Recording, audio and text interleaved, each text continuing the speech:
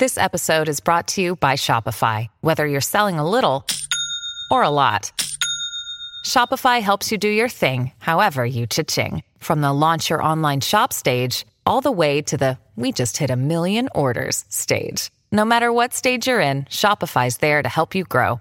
Sign up for a $1 per month trial period at shopify.com/special offer, all lowercase. That's shopify.com/special offer.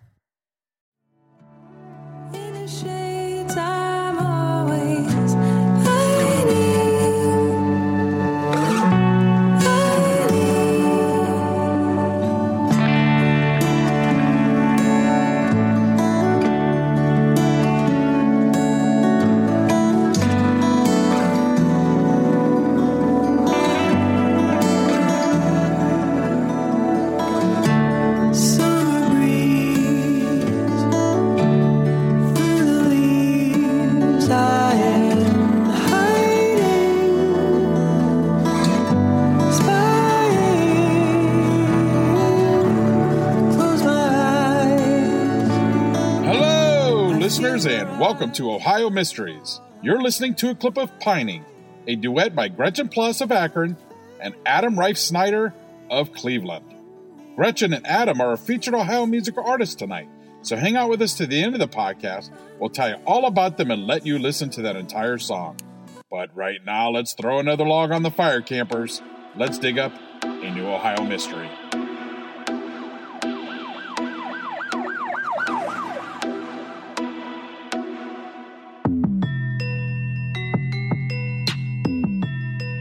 I'm your co-host, Steve Yoder, and with me is our award-winning journalist, Paula Schleiss, who spent 30 years telling these kinds of stories for the Akron Beacon Journal. Hi, everybody. Steve, have you ever seen someone convicted and think, maybe he wasn't guilty? Well, I mean, the first thing that pops in my head is we did that story with Ora Lee and that guy they thought killed her. Oh, yeah. We've done a couple stories like this. Ora Lee, that was the Wadsworth case where they convicted her boyfriend. And most people who review that case say, nah, it wasn't him. Obviously, most of our mysteries involve crimes that haven't been solved. We don't know who committed it. But this one is, in some minds, a lingering mystery as to whether the crime was solved correctly. So, you know what? Let's just get to the story of Charles Hart.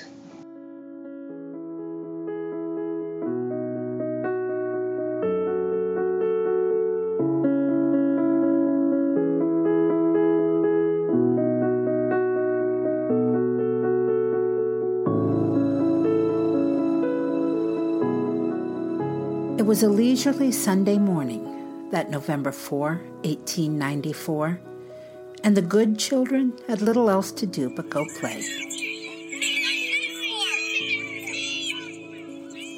Farmer Samuel Good and his wife lived 3 miles northwest of Paulding in Paulding County. They had 4 children, 11-year-old Clara, the eldest, Wilson, an 8-year-old boy who went by the nickname Ashby, 5-year-old Elsie, and a 17-day-old baby. Around 10 a.m. that morning, Ashby and Elsie went outside to see what they could get into. They lived near a wood that was always fun to explore. Ashby had made a toy gun and wanted to pretend hunting quail. A couple of hours later, Mrs. Good was surprised that the youngsters hadn't popped back into the house, so she told Clara to go have a look. Clara did, but couldn't find them. Mr. Good wasn't too worried. They probably went exploring a bit, then found a neighbor who invited them in for lunch. He told his wife to relax. He suggested they have lunch, and if the kids weren't back by then, he and Clara would go have another look. And after lunch, that's what they did. Samuel and his daughter spent the entire afternoon canvassing the area, asking neighbors if they had seen Ashby and Elsie. None had. By evening, Samuel was every bit as disturbed as his wife.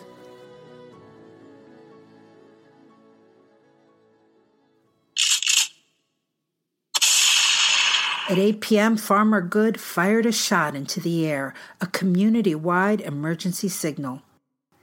And 20 men heeded the call. They set out on horseback and foot, carrying lanterns and scouring the area for more than 4 hours. But their lamps ran out of oil, and it was impossible to see much in the wooded areas in the black of night. Shortly after midnight, the search was suspended until morning.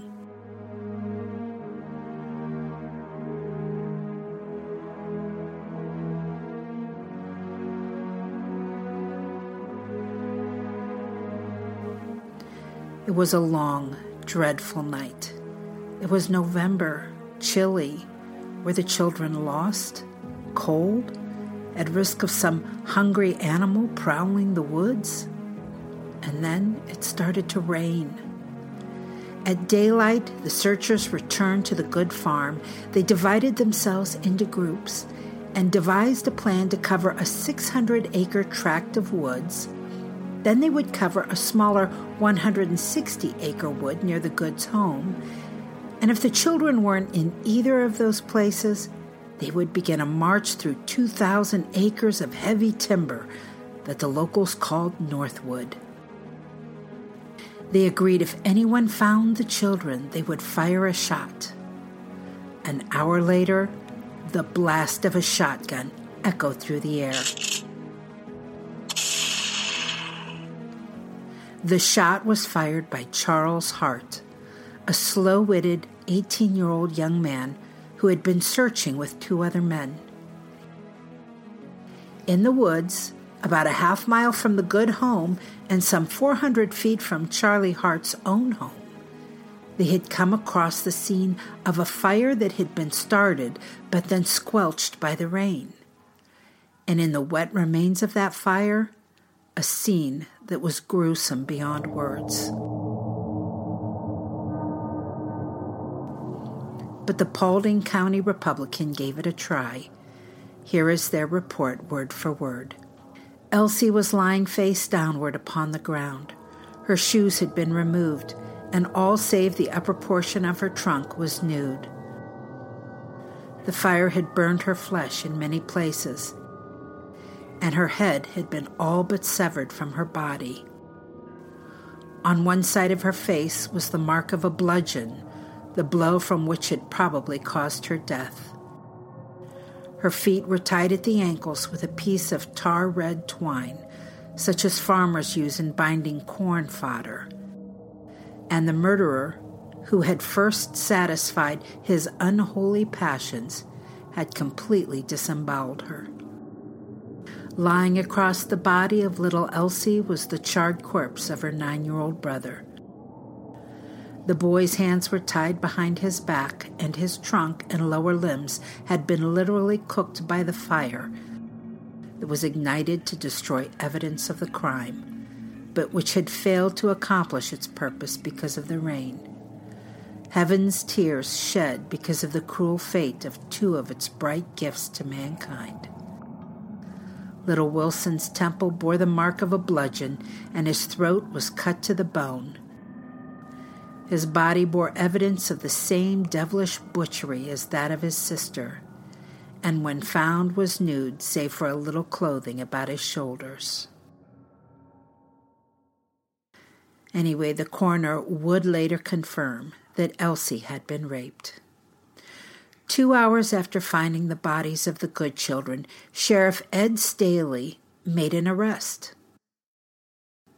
He took into custody Charlie Hart, the young man who had been in the search party that found them and had fired the shot announcing this. The 2 men in Charlie's search party, one of whom we only know as Mr. Wood, told the sheriff Charlie acted strangely when they came upon the scene. They said that as they approached the charred heap and recognized the human remains, Charlie made no move to join them. Instead, from a distance, he turned, went to his home, which was just 400 feet away, found his father's gun, and discharged it to signal the bodies had been found. They found this all suspicious, and word of their suspicions moved throughout the town like wildfire. It was probably just as well that Sheriff took Charlie into custody, because within 2 hours, some 500 people had gathered at the crime scene to view it. News reports explained this gawking as the proper way to signify willingness to assist in meting out swift and terrible punishment to the guilty ones. By the time the sheriff had made his arrest, Charlie's home had already been surrounded by a mob, raging and bent on revenge.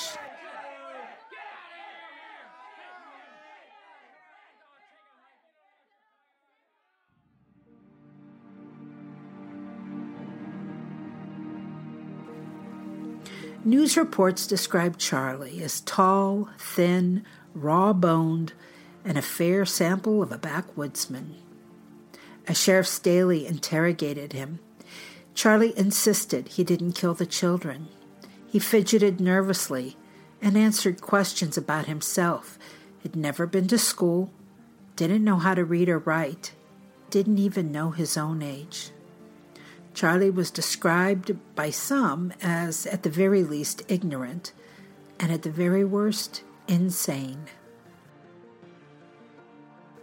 There was one thing working in Charlie's favor. When he was brought in for questioning, there wasn't a drop of blood on him. But the vague, circumstantial suspicions piled up. For instance, after Charlie discharged his father's gun to alert the search party, he mounted a mule and rode over to the Cincinnati, Jackson, and Mackinac Railroad track and talked to the searchers there. He described the scene with the mutilated bodies, but the sheriff wanted to know how he knew what the bodies looked like, because the searchers who were with him said he refused to come near enough to see. And it didn't help Charlie's case that he admitted he was home Sunday. Then he should have heard the cries of the children, people said.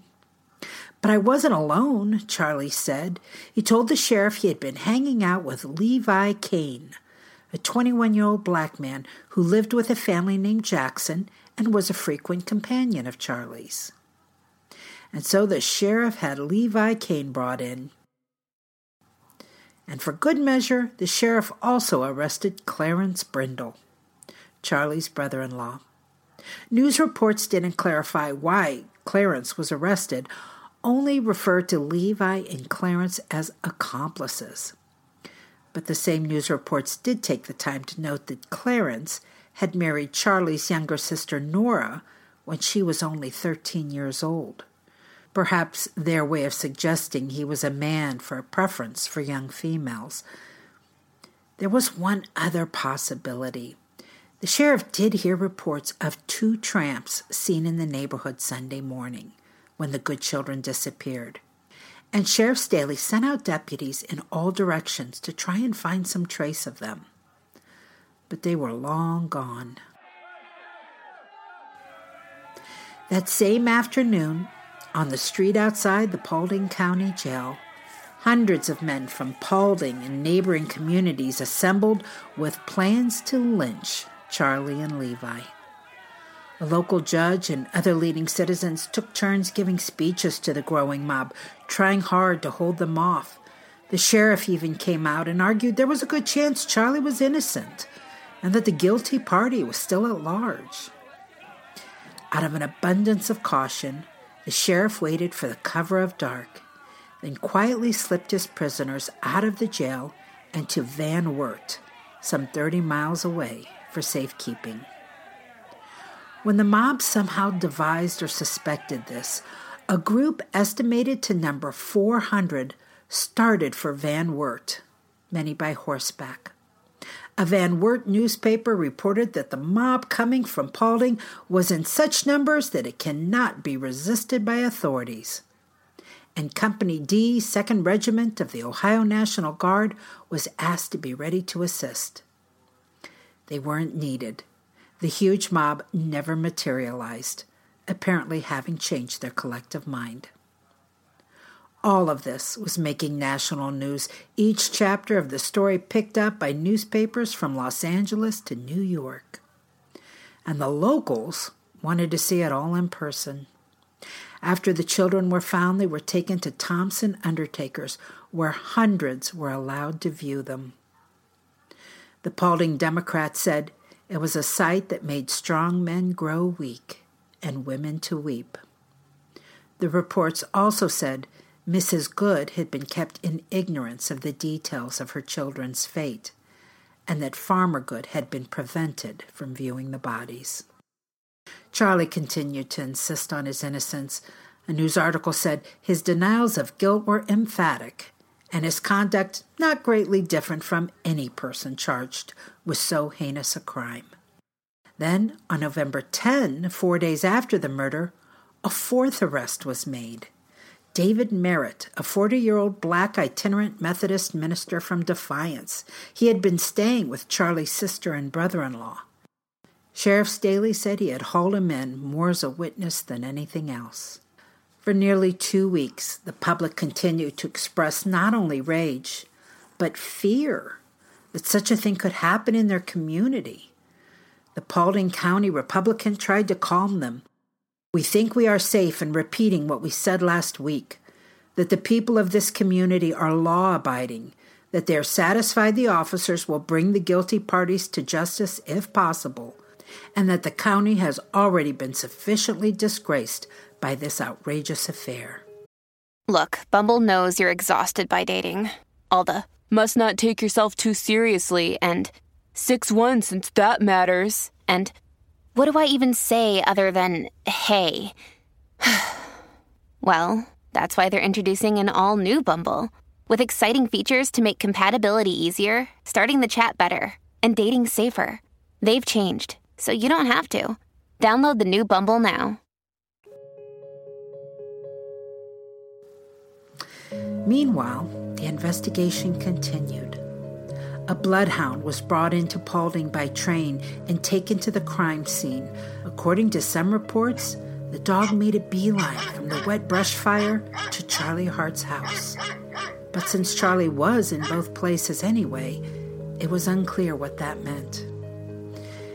Given the state of the community, Sheriff Staley and Paulding County Prosecutor F.W. Corbett decided against offering a reward. Instead, they called the Abbott Mintz Detective Agency of Cleveland for help in investigating. As the questioning of Charlie continued over days, his story started to change. He tried implicating Levi Kane and Brindle, his brother-in-law. Then he changed his story and named the minister Merritt as the perpetrator. He often asked to speak to his father. His requests were always denied, and before long, his father wasn't even around to visit him if he could. An attempt had been made to dynamite the Hart home, and so in mid-November, Charlie's family fled Paulding and the state of Ohio. November 22 was to be the preliminary hearing of Charlie Hart, Levi Kane, Charles Brindle, and David Merritt. In a statement the day before, Sheriff Staley said, "Never for a moment from the day of the murder until now have I thought anything else but that we had the guilty party in custody, and I believe so yet. Indeed, I can say that I positively know it. True, I may be mistaken, but if I am, the world is square and the moon is made of green cheese. It may take some time to get our evidence in shape, but when the time comes, we will have it as orderly as the alphabet, and no guesswork at that. I have no compunction of conscience and have no hesitancy in saying that Charles Hart murdered Elsie and Ashby Good, and that Brindle knows all about how and where he did it." And so on November 22, the prisoners were escorted to the Paulding County Courthouse for a hearing to bind them over for trial. The night before, they had been secretly transferred from Van Wert to the Paulding County Jail. And of course, the morning of the hearing, the mob was back. The Paulding Democrat said the streets were quite filled with people, so much so that the passageway to the jail was lined with a throng on either side. All 4 prisoners stood before Justice Henry E. Spring and pled not guilty. Then witnesses were called. A neighbor talked about how Hart told him the children were cut to pieces without having been near enough to see the remains. Merritt implicated Brindle by sharing a conversation the 2 men had at the Van Wert jail. Merritt said Brindle had told him he'd taken a drug that had him barking like a dog, and that he then confessed the crime. Merritt testified that Brindle said, "The thing is all up with us now. We and Hart will both be hanged."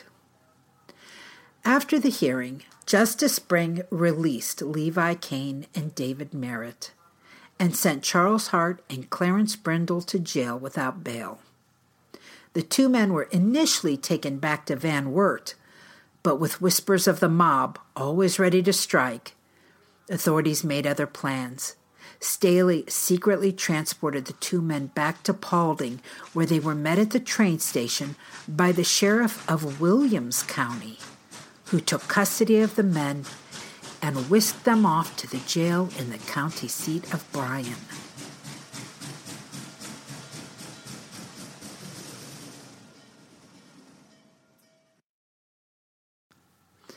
Now, the Abbott Mintz Detective Agency in Cleveland that was hired to investigate this matter put into place a new plan. At the jail in Bryan, they had 2 men, private detectives Klein and Hart, pose as prisoners with the intent to schmooze Charlie. The 2 men said they were able to elicit confessions from him, and with their encouragement, on November 26, Charlie, under the belief that if he confessed, he would be given a shorter sentence and finally be allowed to see his father, confessed to Sheriff Staley that he and he alone killed the good children. Charlie said he came across the children that Sunday morning, that they were hunting for hickory nuts in the woods, and they invited Charlie to search with them. But Charlie had other ideas. He raped the little girl. Then, realizing he would be in trouble when Ashby ran from the scene screaming, captured Ashby. He hit them both with a bow gun he was carrying and tied them with twine. Then he went home, retrieved a butcher's knife, and attempted to cut them up.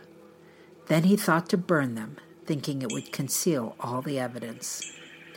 He had no explanation for why he managed to do all of this without getting any blood on his clothes.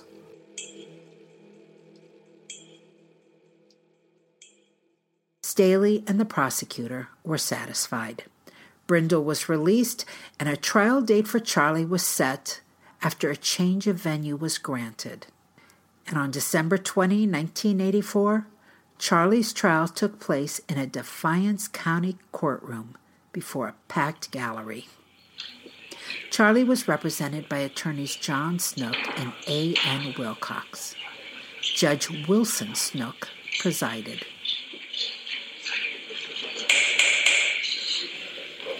Judge Snook asked Charlie to stand. The indictment charging him with murder was read. The judge told Charlie that the penalty in first-degree murder was death and asked, "Knowing this to be the case, how do you plead?" Charlie stood and in a firm, clear voice said, "Guilty." A handful of witnesses were called by the prosecutor for the penalty phase of the trial to help the judge determine the degree of the crime. They included the coroner to describe the condition of the bodies, the sheriff to describe his interrogation, and the children's father, Samuel Good.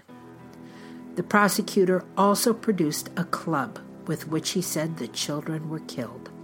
It was the butt of a roughly hewn crossbow gun owned by Charlie. The defense offered no fight, but asked for mercy. Charlie's attorneys noted that he was so ignorant he didn't even know the name of the state he lived in, and that he had grown up with vice and ignorance. When all was said and done, Judge Snook handed down his decision. "The sentence of this court is that you be taken to the penitentiary of the state, and there, under the authority of the law, be hanged by the neck until you are dead." Charlie was taken from the courthouse and immediately transferred to Columbus. The execution was set for Friday, April 12, 1895. Ohio law required at least 100 days between conviction and execution.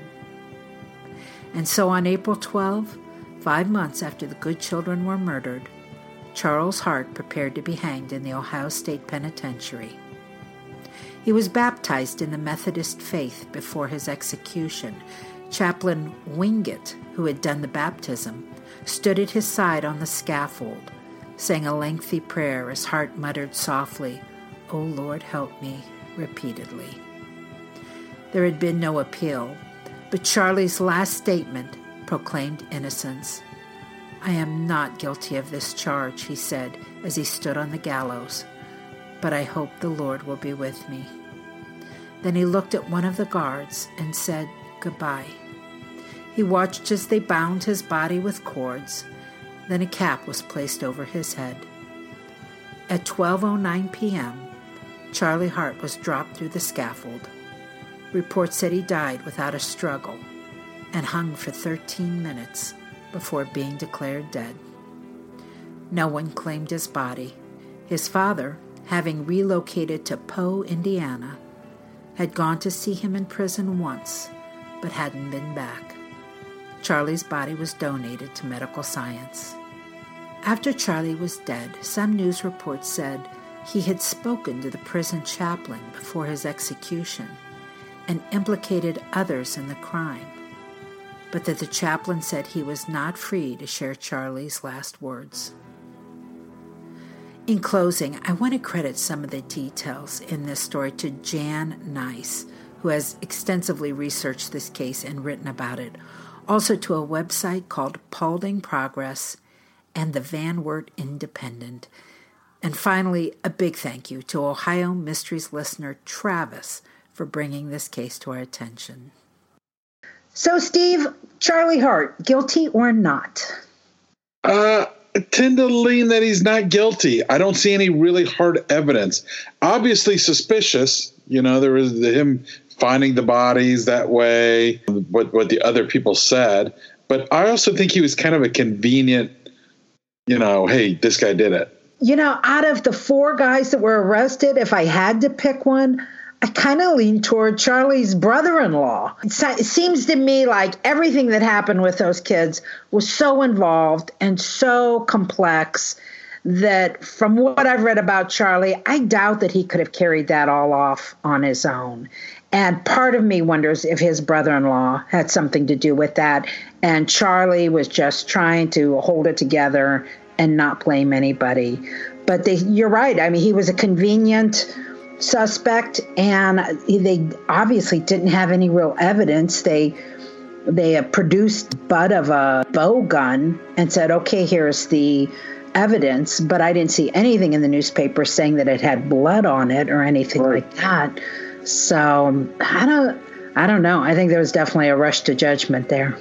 I think you put yourself back in during that time. This must have been a huge story, something like an Amy Mihaljevic, because there was the mob of people showing up all the time. Oh, yeah. You know what? Imagine that story today. I mean, you don't hear that kind of stuff happening to kids today. You hear about kids being abused and then killed, but disemboweled, decapitated, burned. I mean, there was just so much done to these 2 kids. I mean, it was shocking then. It'd be just as shocking now. The poor, good, oh my gosh, the mom and dad and that 11-year-old sister of theirs. I can't even imagine. Right. That's it for tonight, listeners. For photos, news, clippings, and more on this and every episode, hop on over to our website, ohiomysteries.com. And that brings us to tonight's featured Ohio musical artist. Gretchen Plus is a Cincinnati native currently settled in Akron. Gretchen likes to do thought-provoking songwriting, something fans of Joni Mitchell or Nick Drake might really appreciate. And she's often inspired by her lower middle-class upbringing along the Ohio River and Rust Belt. You can learn more about Gretchen on her website, GretchenPlus.com, and you can follow her on Facebook, Instagram, and Twitter. And last spring, Gretchen teamed up with Adam Reif Snyder for what she described as a calming duet called Pining. Adam is a singer-songwriter, engineer, and producer living in Cleveland. He's been part of the bands Walk the Moon and Honey Bucket, and sometimes he releases music under the name Astronomer. But he also loves to collaborate across many genres, which is what led him to the duet with Gretchen. Well, let's have another listen to Pining by Gretchen Plus and Adam Reif Snyder. And we'll see you here next week for another episode of Ohio Mysteries.